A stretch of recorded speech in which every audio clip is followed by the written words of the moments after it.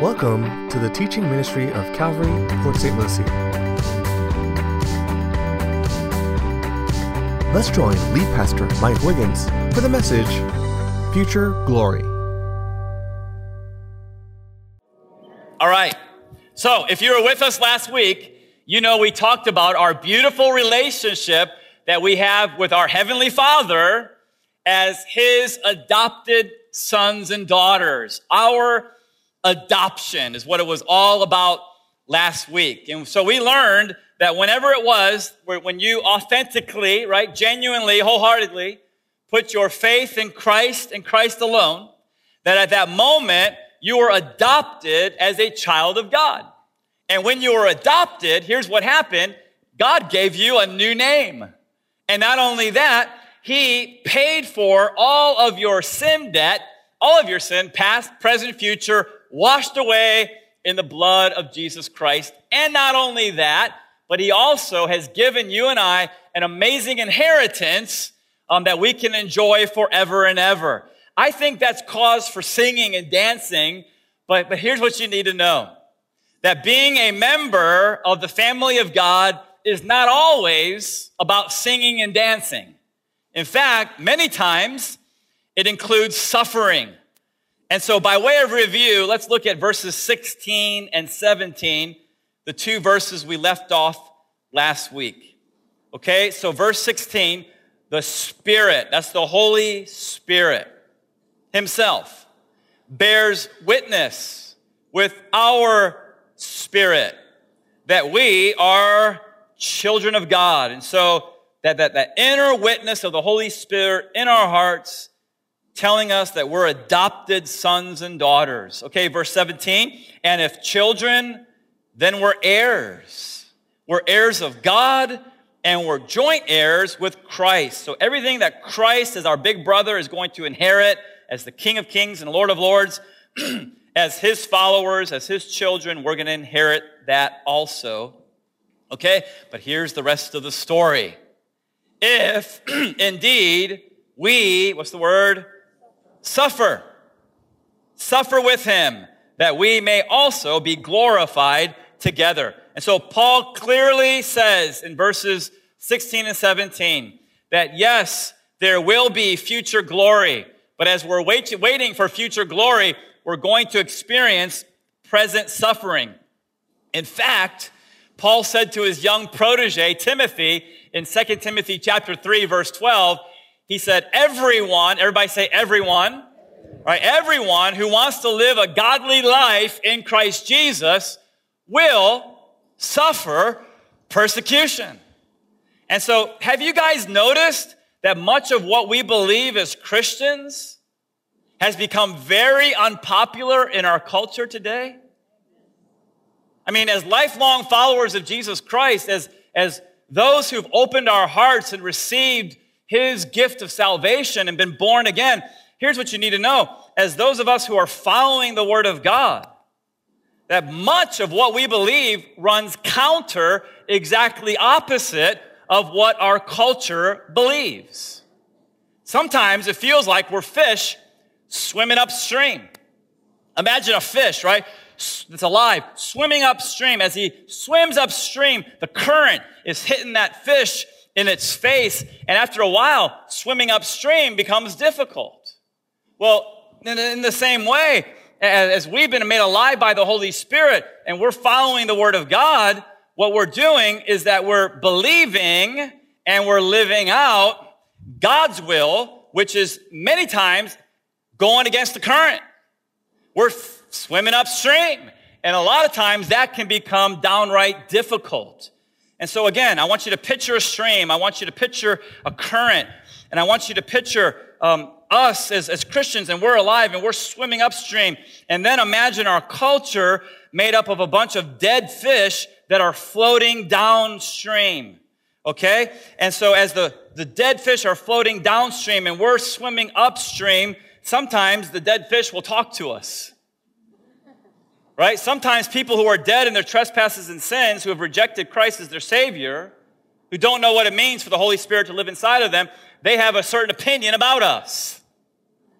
And so as we're swimming upstream, you may hear stuff like this from friends, family members, coworkers, neighbors. Why are you going that way? Why do you got to always be different? Why won't you smoke this? Why won't you drink that? Why won't you party with us? Why won't you hook up with your boyfriend or your girlfriend? Why won't you live with your boyfriend or your girlfriend before you get married? Why do you got to be so weird? Why do you got to be so different? Why don't you believe in abortion? Why don't you believe in gay marriage? Why don't you believe that a man who thinks he's a woman can walk into a woman's restroom? Why do you got to be so weird? Why do you got to be so different? Listen, it's not that we're weird. It's that we're alive. We're alive spiritually. That leads you to your first point. If you're taking notes, any dead fish can float downstream, but fish that are alive, hey, we swim upstream. That's just what we do. And people can get mad at us. People can say unkind things about us, but we're alive. And so think about it just for a second as we allow that to just sink into our heads and hearts. Those who have rejected Christ, Ephesians 2 says they're dead in their trespasses and sins. Okay, so imagine that stream. Imagine hundreds of dead fish just floating down the stream. Okay? We're going the other way. Why? We've been made alive by the Spirit of God. We're swimming counter to the culture. Why do you do that? Here's why. Because it says in Romans chapter 12, 1 and 2, I'm looking forward to getting to Romans 12. We say what Paul said. Paul said, I beseech you, or I beg you, therefore, brethren, by the mercies of God, that you present your body as a living, everybody say living, a living sacrifice, holy and acceptable to God, which is your reasonable service. And do not be conformed to this world. You hear that? Romans 12:2. Do not be conformed to this world. Don't just do everything the culture does. Don't say everything the culture says. Don't believe everything the culture believes. Do not be conformed to this world, but be transformed. How? By the renewing of your mind. God's word. That you may prove what is that good and acceptable and perfect will of God.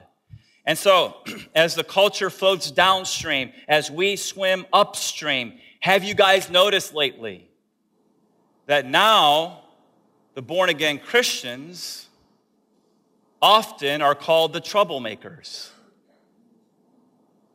Now we, as followers of Jesus Christ, by many in our culture, we're being called the troublemakers. And the result is that we're hated.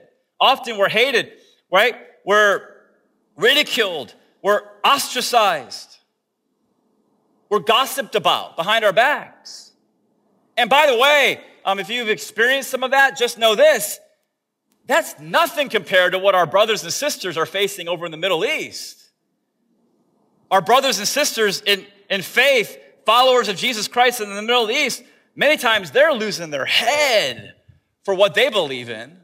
Okay, so whether you're talking about persecution in the Middle East or whether you're talking about persecution right here in America, the truth of the matter is more and more the world doesn't want us around. In fact, they would love us if we all just would go away. I hope God gives them what they want. I hope the trumpet sounds soon and the Lord descends from heaven with a shout, and we who are alive and remain are caught up to be with the Lord in the clouds in the air. Wouldn't that be awesome? And so God give them what they want, right? And so Paul's saying, yes, future glory is coming, but there is suffering in this life. It's part of being part of the family of God. And he continues on that theme of suffering. Look at verse 18. He says, for I consider that the sufferings of this present time are not worthy to be compared with the glory that shall be revealed in us. Here's your next point if you're taking notes. Our present suffering is not worthy to be compared with our future glory. Now, Who's writing this letter to the church at Rome? Paul. Do you guys think Paul knew anything about suffering? Phew. Paul knew all about suffering, and he knew all about glory. By the way, later in the week, I want you to read 1 Corinthians 11, 2 Corinthians 11, 2 Corinthians 12. I'll just sum it up for you. In 2 Corinthians 11, it talks about how Paul knew all about suffering. In that amazing chapter, he writes about how he was imprisoned many times, he was beaten up many times, and he was facing death in his life for the name of Jesus Christ. In 2 Corinthians 11, he wrote about the 5 times that he received 39 lashes. Can you imagine that? Can you imagine for your witness for Jesus Christ, they tie your hands to a post and they whip you 39 times. That happened to Paul 5 times.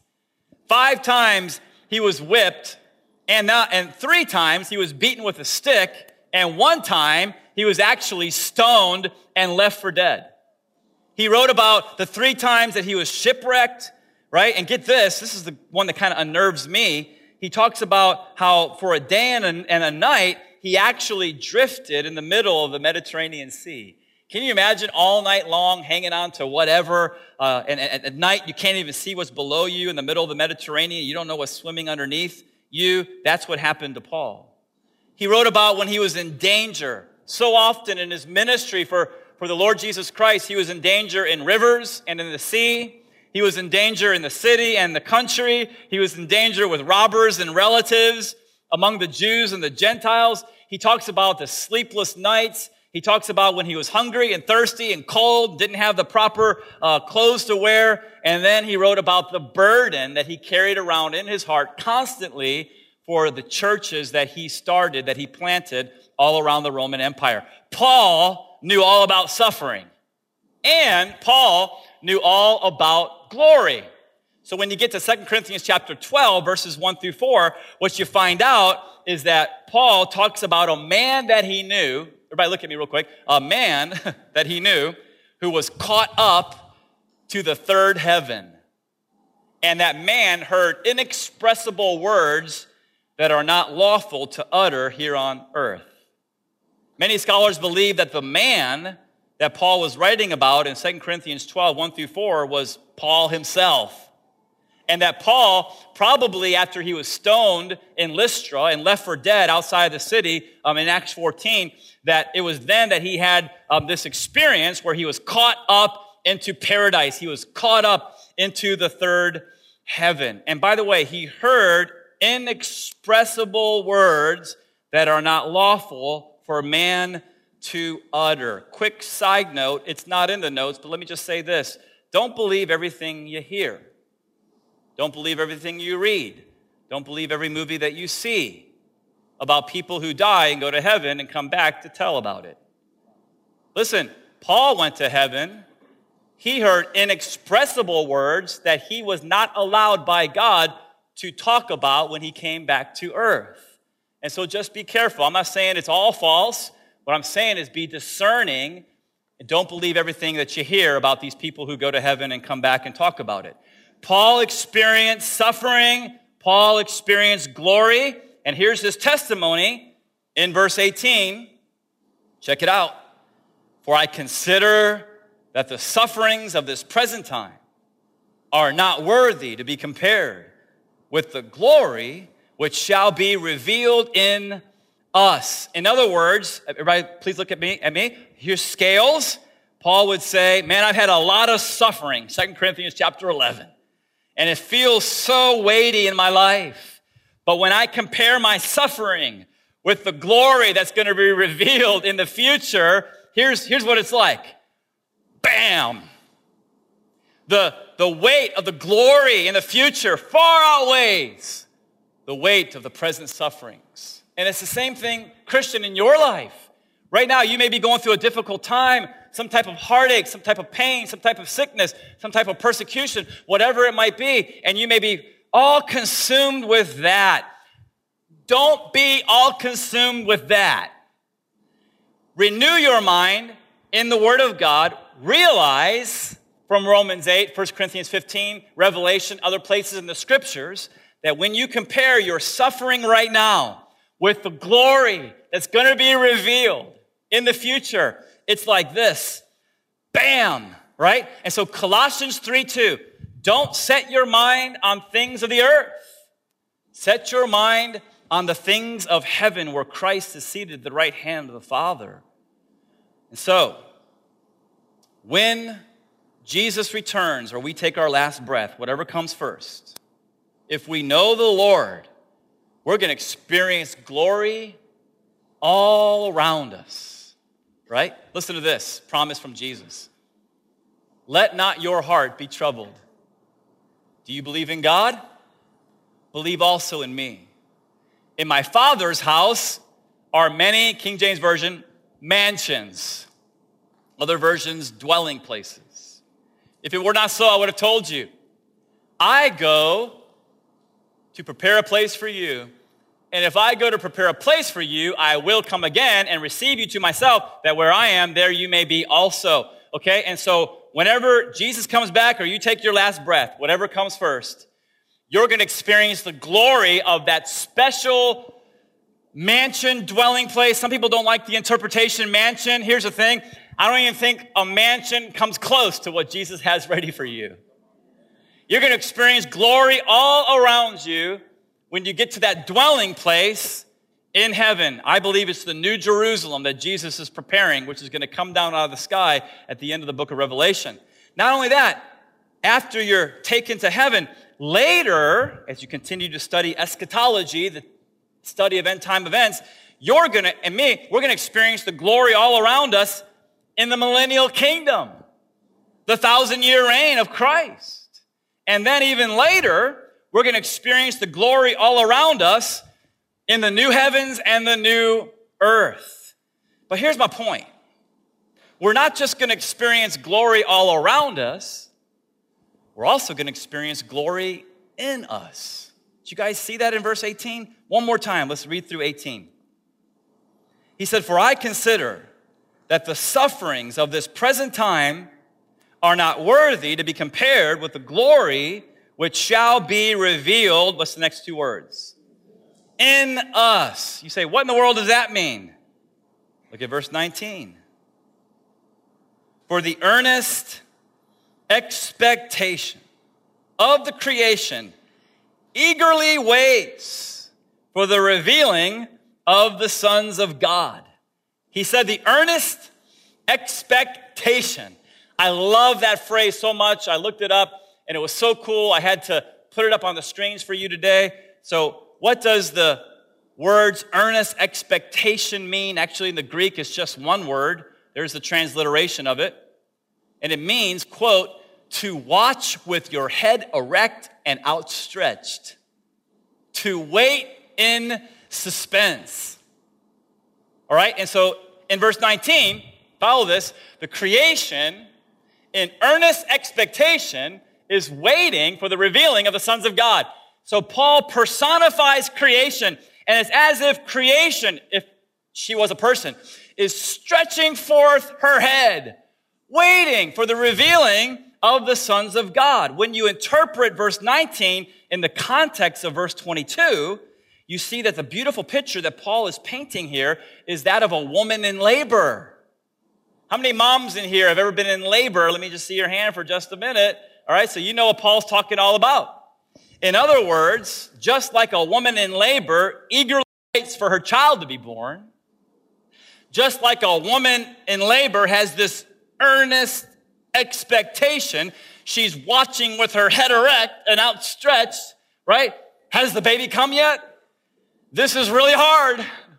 And so I hope he comes soon, right? In the same way, creation watches and waits in suspense for the revealing of the sons of God. Now, that phrase, revealing of the sons of God, what in the world does that mean? It means our future glory.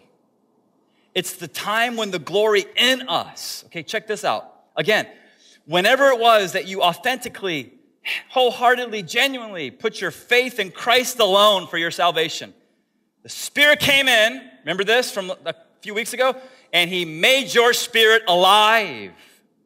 Okay? And so, what is the revealing of the sons and daughters of God? Here it is. It's when that glory that is in you right now expands to include not just your spirit, but also your body. Paul defines what he means by the revealing of the sons of God there in verse 23. It's absolutely the redemption of our bodies. And so check this out. Right now, you've been made new inside. In the next life, you're going to be made new on the outside. Check out verse 20. He says, for the creation was subjected to, what's the word? Futility. In other words, right now, creation is not fulfilling what it was created for. It says not willingly, but because of him, God, who subjected it in hope. It's talking about when creation fell after Adam and Eve sinned. But at the end of verse 20, notice the word, it's hope. Okay, what's the hope? Verse 21. Because the creation itself also will be delivered. Will be delivered, not maybe. It will be delivered from the bondage of corruption into the glorious liberty of the children of God. Good news. Next point, if you're taking notes. When Jesus returns, he's going to reverse the curse. He's going to make all things new. You see, but the problem is some of you are like Lot's wife. You're in love with this world. And as judgment was coming to Sodom, and the angels were pulling Lot and his wife and his daughters out of Sodom, his wife loved the world so much, she had to look back. I love the world. And she became a pillar of salt. And so for some of you, this whole thing in Romans chapter 8 doesn't get you excited at all. Why? Because you're in love with this world. And even though you're a Christian, you may as well be one of those dead fish floating downstream.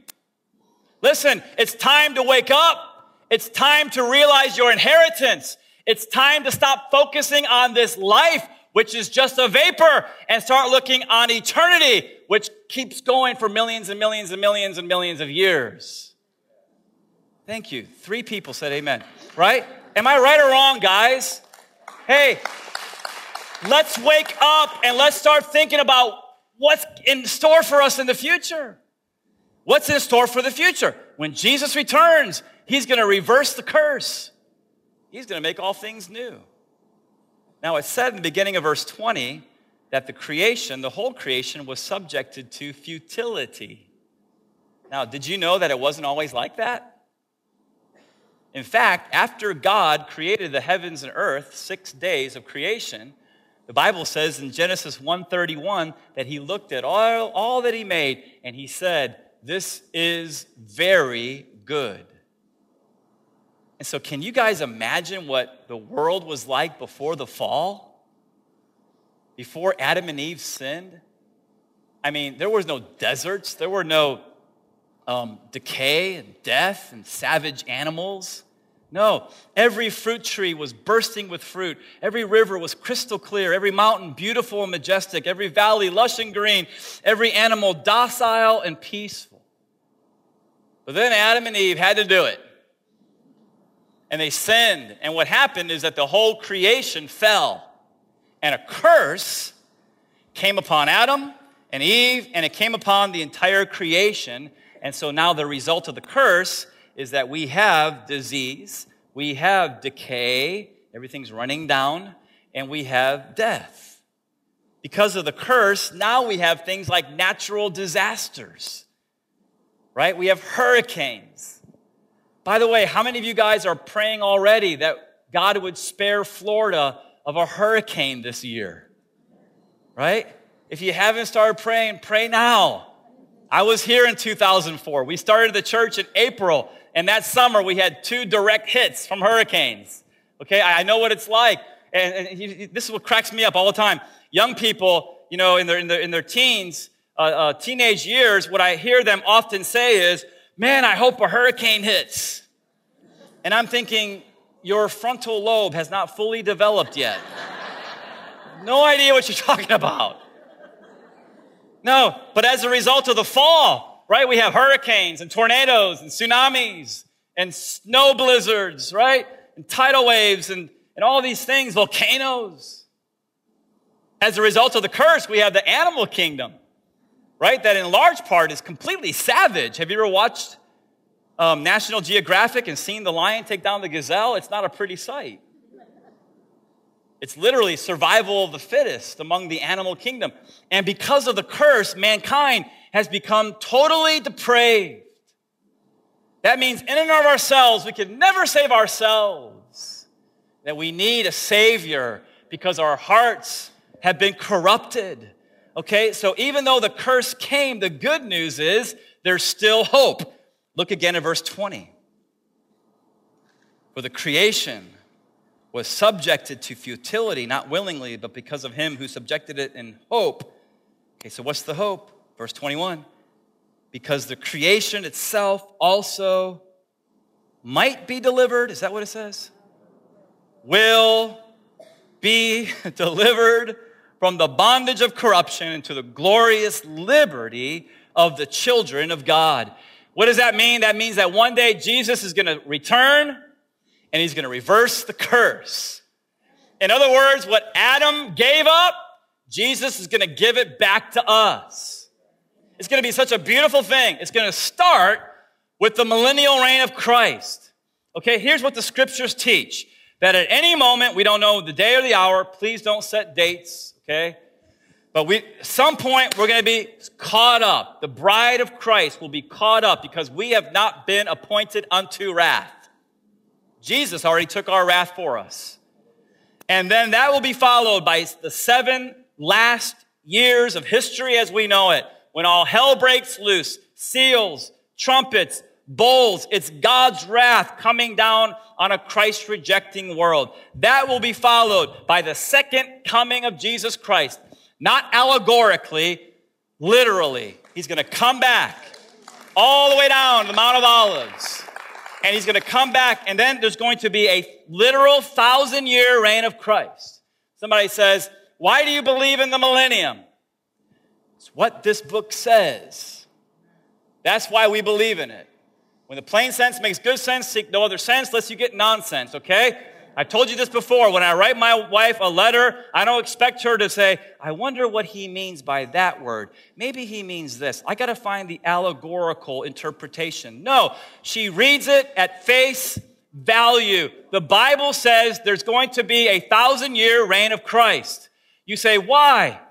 It's easy. It's because there's hundreds, everybody say hundreds, hundreds of prophecies in the Old Testament that talk about the Son of David coming back, literally, and reigning over Israel and the entire world. That is not to be symbolized.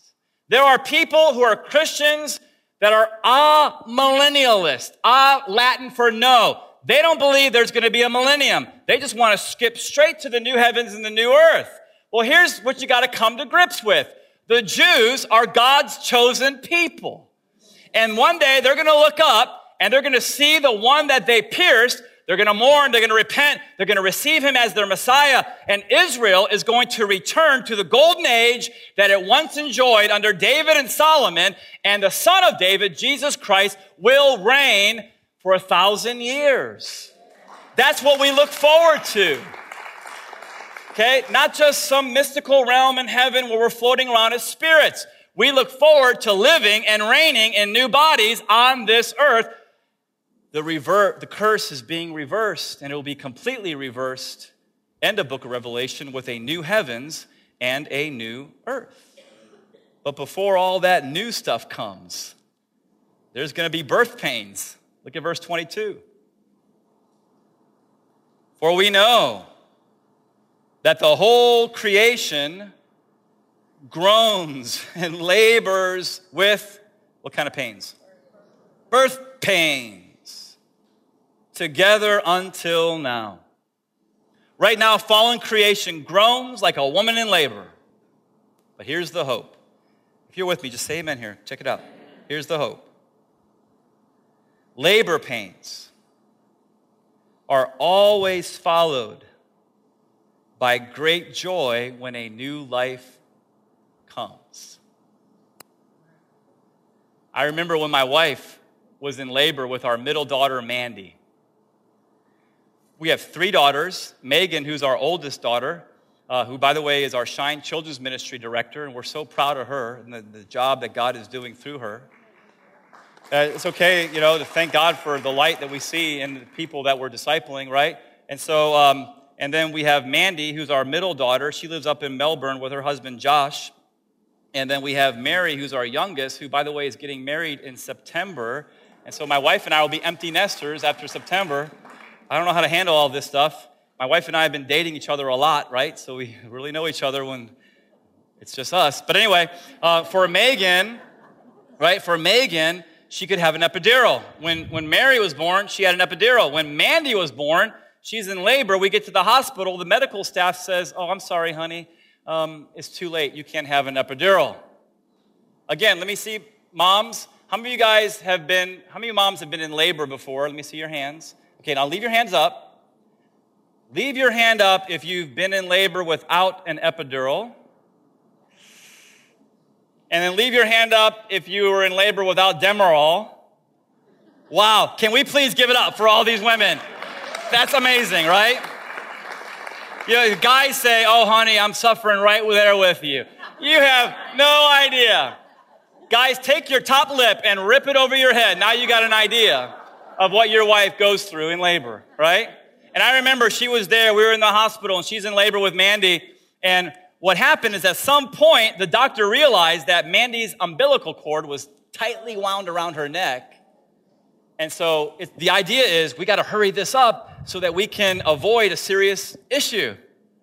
And so the problem was Mandy got stuck in the birth canal. Now everybody in the whole room is anxious.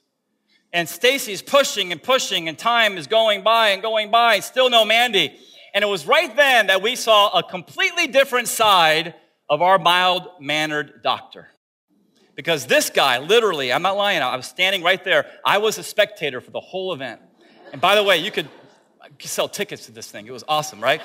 It was right then that doctor got up on his tippy toes and got that close to my wife's face and yelled, "There's a total lack of effort here. I said push." And my wife, bless her soul, bore down and pushed, and like a bullet out of a gun, Mandy came out. Right? And right then, the blood splattered all over my doctor. And I remember looking at his eyes are like this big. And right now you're thinking, why are you telling us all this? Okay, listen. It's because labor pains are always followed by great joy when a new life is born. That's why. And so now we've got Mandy, and she's okay. They cut the umbilical cord. She's fine. By the way, her middle name is Joy. And for 22 years, this girl has brought nothing but joy to the heart of my wife and me. And I'm not going to cry. But anyway. Because she lives an hour away, and it's hard. Okay, so the bad news is that the whole creation is groaning and laboring in birth pains until now. The good news is Jesus is going to come back. He's going to reverse the curse, the revealing of the sons and daughters of God. And man, we're going to live forever with him. Look at verse 23 now. Not only that, but we also who have the first fruit, everybody say first fruits, okay, of the Spirit. I'll come back to that. Even we ourselves groan within ourselves, eagerly waiting for the adoption, the redemption of our what? Body. That's the revealing of the sons of God and daughters of God. For we were saved in this hope. But hope that is seen is not hope. Okay, we don't see it yet. We have justification, but not glorification yet. For why does one still hope for what he sees? But if we hope for what we do not see, we eagerly wait for it with perseverance. Here's your next point. In this life, we groan in our mortal bodies. But in the next life, we're going to rejoice in our immortal bodies. Paul said in verse 23, even we groan within ourselves. He didn't say gripe. He didn't say complain. Right? That's not the idea. It's groaning. It's totally legit to groan. Jesus groaned in the Gospels. Okay, so we groan in this life. Right? We groan when we get out of bed. It's like, ugh. Some of you guys who are in your 20s, you're thinking, I never had that experience, Pastor Mike. You will. You will. Everything's decaying. Everything is aging. We go to work, we hit 95 traffic, we groan. We experience problems at work, we groan. We get sick, we groan. A loved one makes bad choices, and now they're reaping the consequences. We groan. We watch the news, we groan. We see our only choices for president, we groan. Can you believe this? There's 324 million people in this country, and this is what we have to choose from.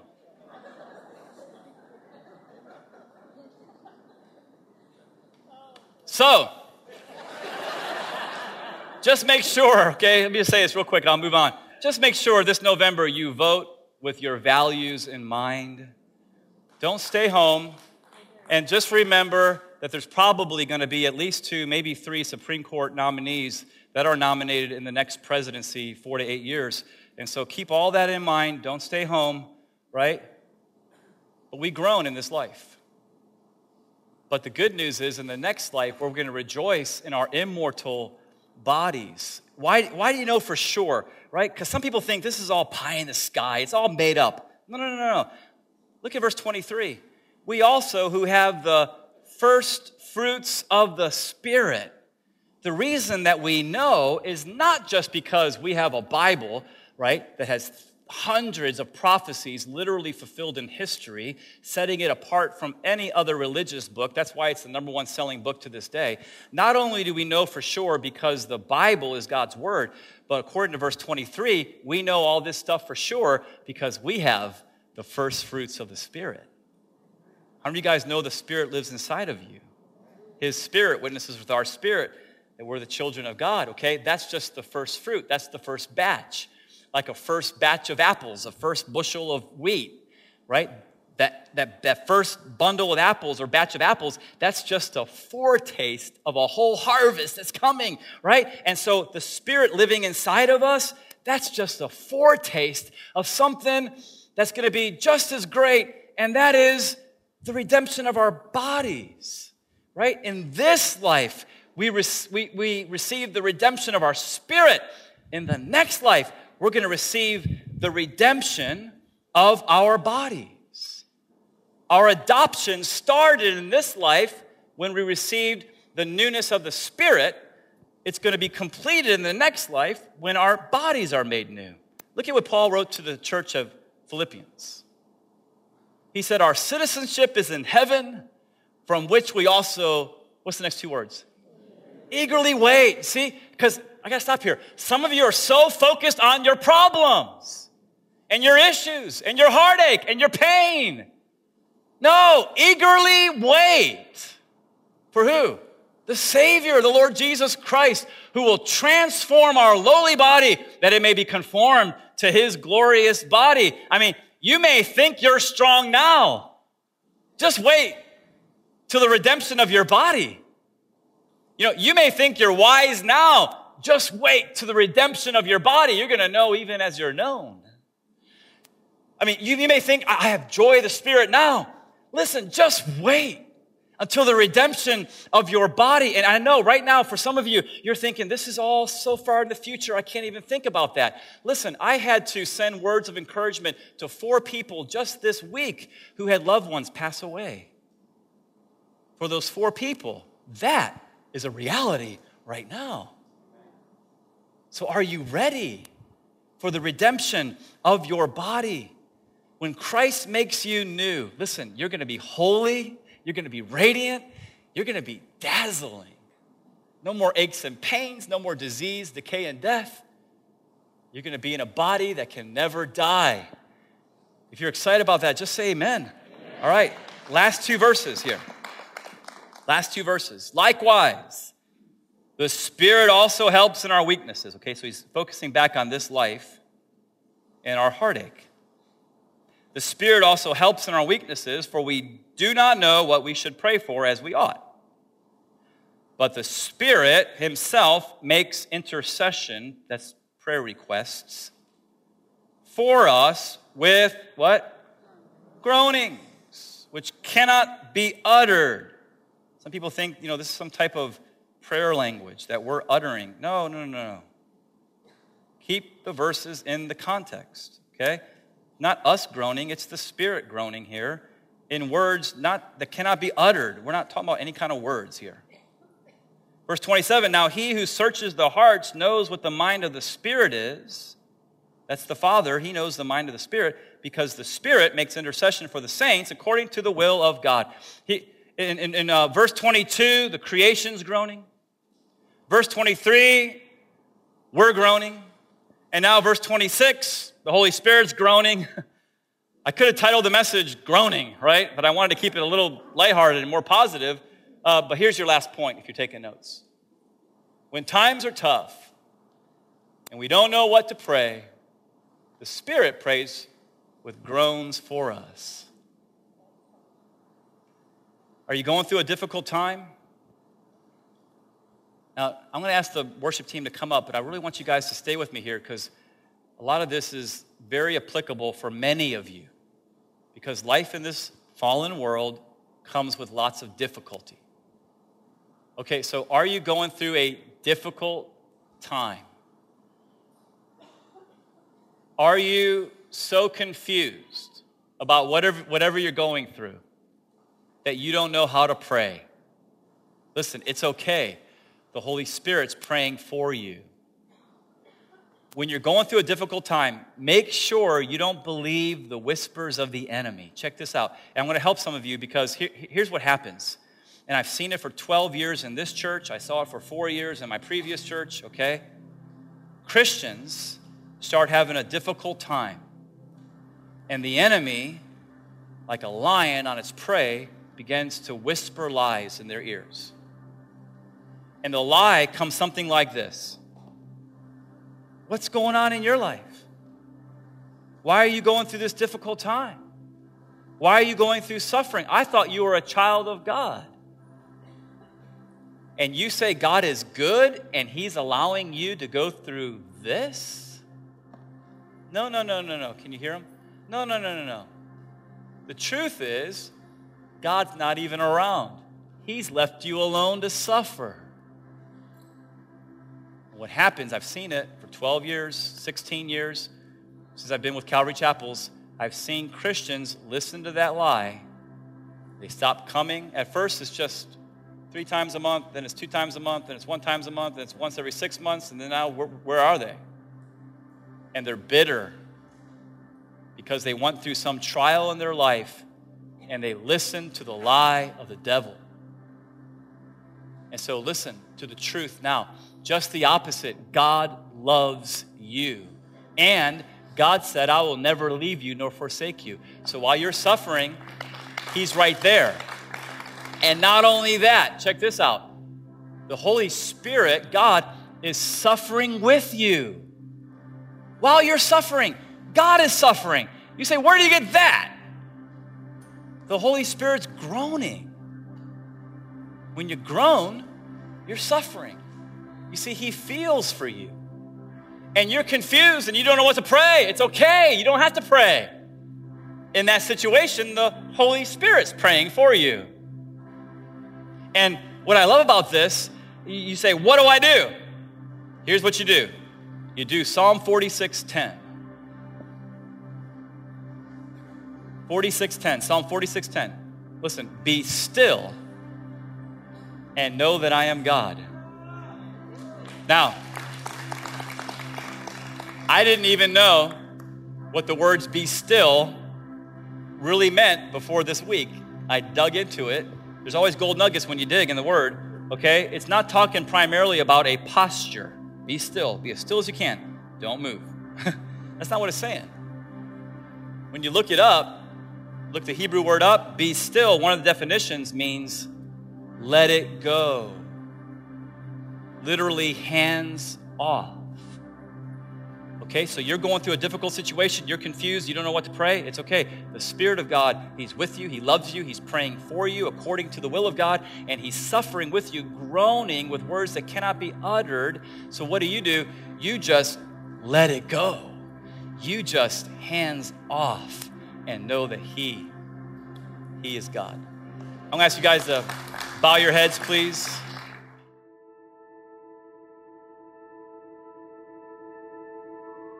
One of the greatest gifts God can give His children is the assurance of their salvation. If you're not sure where you stand with God, we want to help. Visit our website at www.calvarypsl.com. Click on Home, then Knowing Christ.